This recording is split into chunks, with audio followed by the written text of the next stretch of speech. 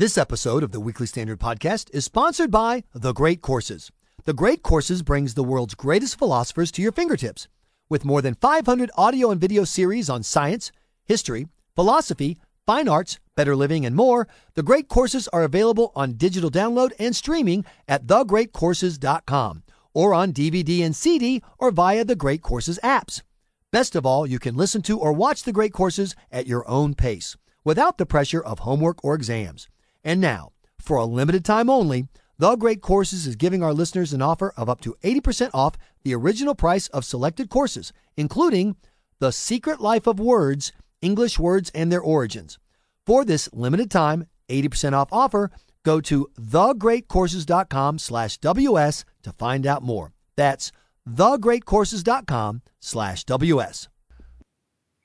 Welcome to the Weekly Standard Podcast. I'm your host, Michael Graham. With us is the Weekly Standard's #1 top numbers cruncher and political analyst, Jay Cost, author of the book, A Republic No More. And Jay, if I hear one more Republican candidate blow the Confederate flag question, it may be Michael Graham, a Republican no more.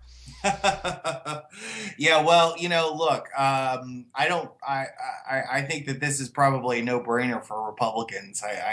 On a purely political level, I don't see any reason I can't enumerate a reason to keep the flag up in South Carolina, politically speaking. But not only that, just watching the Republicans flub this question, the answer is so easy. It should be up to the state of South Carolina, but if I lived there, I would vote to move it off the State House grounds. End of story, go home. And yet the Republicans won't do it. Why is this still? And Jay, I actually grew up in South Carolina.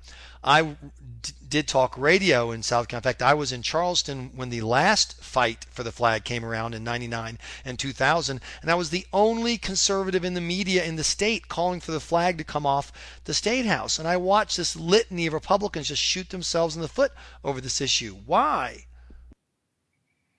I think that for a lot of Republicans, there's probably, a kind of a knee-jerk federalism issue here, which is to say that I think probably a lot of people in these states don't like outsiders and the national political, establishment telling them what they can and cannot fly over their state capital. And look, I think for a lot of native Southerners, people who trace their ancestry back to the sons of the Confederacy or whatever, I think there is a genuine, emotional ancestral appeal to this flag. But I think that, look, the Republican Party is a national political coalition whose sole purpose is to win elections. And now, does that mean that everything gets sacrificed to the altar of electoral victory? No. But, I think we need to make some common sense adjustments and appeal on a national level, particularly on symbolic issues like this, where the cost benefit calculation is really very emotional rather than we're not talking about dollars and cents on the federal budget. Well, this is the argument that you'll get from some people, Republicans, conservatives, is forget it because you're never going to get black voters to even consider voting Republican. They're going to vote 99% Democrat. Maybe this will motivate some of the low motivation, and I'm allowed to say this because I grew up there, trailer park white trash of South Carolina, who are my cousins, nieces, and nephews, by the way, to show up and vote. What about that calculation, Jay, that this is another version of having Al Sharpton out whipping up Democrats by talking about the non-existent attempts to keep blacks from voting? This is a way to whip up low-information white voters with a cultural icon that might get them to vote in 2016.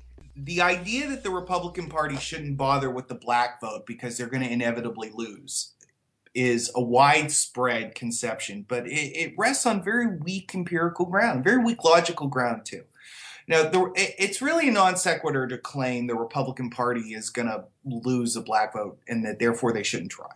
Because of course they're going to lose the black vote, but elections are won and lost in the margins. And what matters is not whether or not you win a given demographic group, but whether or not you string enough votes together from enough different demographic groups. And the data on the black vote should really trouble Republicans.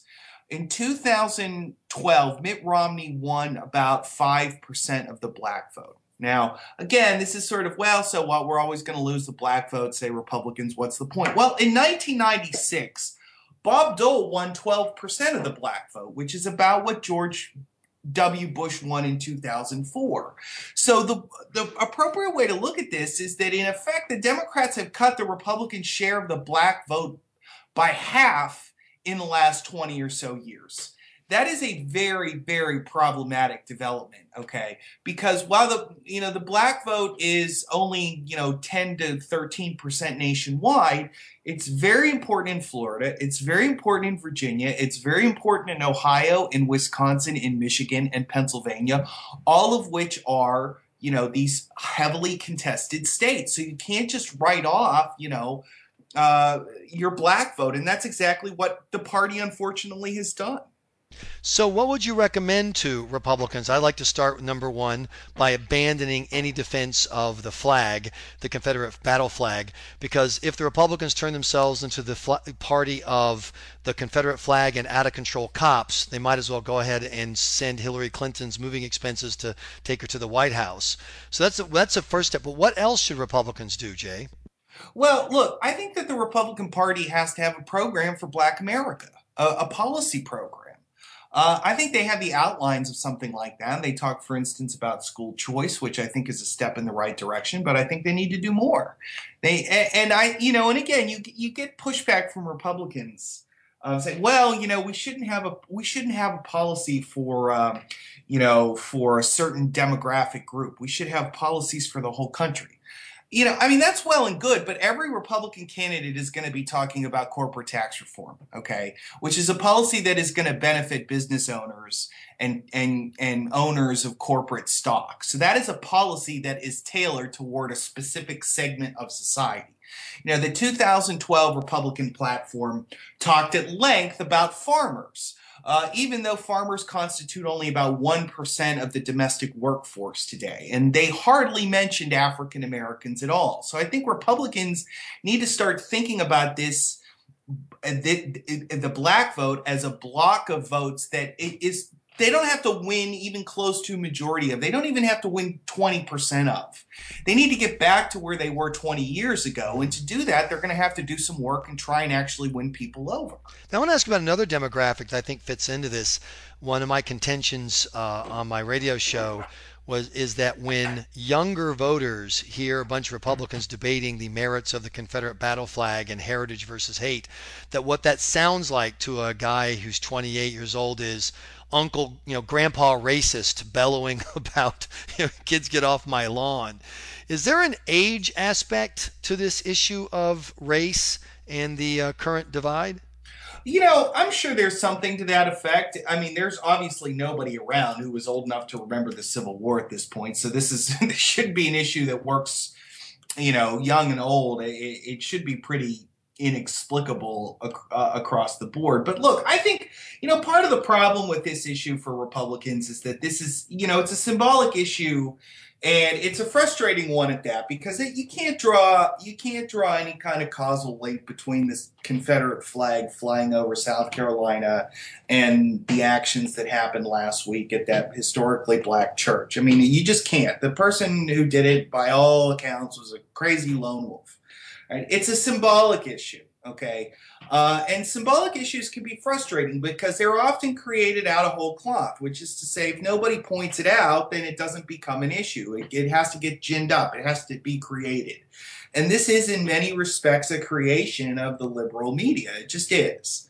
But you can bemoan that, but you still have to do something about it, because you still have to win votes. And if the media has created an issue, we can be frustrated that the media has this power to create issues out of whole cloth, and that they seem to systematically create issues that favor Democrats and hurt Republicans. We can agree on all of those points, but we still have to think about, okay, well, what do we do given that this has been created as an issue? And I think that requires, a serious look at this flag. I'm sorry, Jay. I just don't agree that this was created by the media.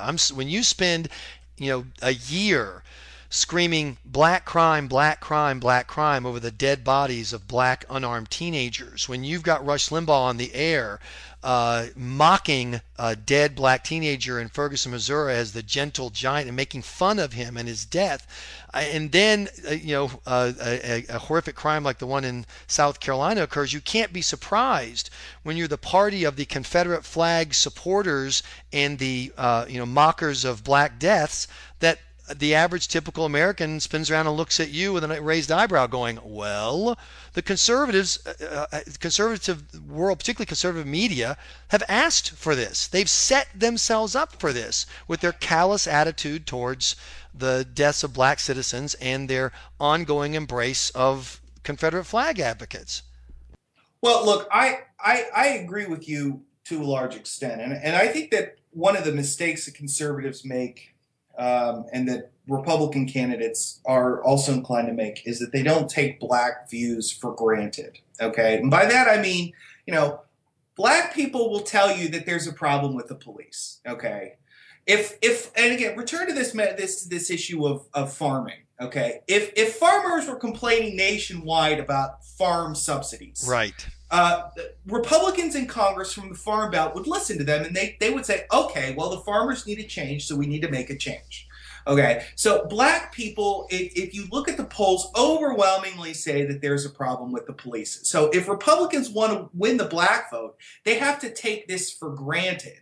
Take for granted the idea that the relations between black people and the police right now are bad and that they need to be reformed in some meaningful way, which is not to say that they need to be reformed to the exclusion of police officer input, but that we have to find some sort of equilibrium and some sort of peace between these two interest groups. If you think of them as interest groups, and think of it as the typical back and forth of pluralism in a democratic republic such as ours, we need to start taking these views for granted. And like you said, it is not a good idea to be mocking, the views of black people as regards to the police. And again, this is part of the thing that we get caught up in, and I think conservatives do this. We make the mistake of getting caught up in the specifics, for instance, of the Michael Brown shooting in Ferguson, Missouri.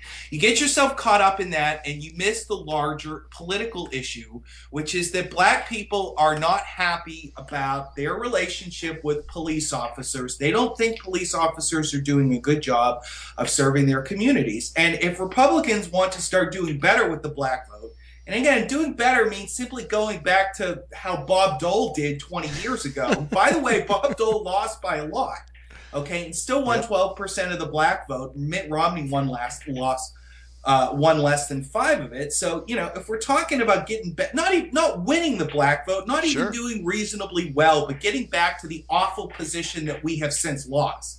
We need to start taking their positions for granted, which is to say we need to start saying, okay, so they say that there is a problem with the police. That therefore means there is a problem with the police that we need to look at. And, this used to be called politics. I remember the days, Jay, and this is a crazy notion, when politicians wanted people to vote for them and tried to get them on their side. But apparently, just as the left has gone to the post-reality phase of human existence, the right has gone to the post-democracy phase of democracy, where they're no longer interested in getting votes. But we love getting you on the podcast, Jay. Thanks so much for your time. Thank you, Michael. I appreciate it. You've been listening to the Weekly Standard Podcast. Please be sure to check weeklystandard.com regularly for podcast updates. I'm your host, Michael Graham.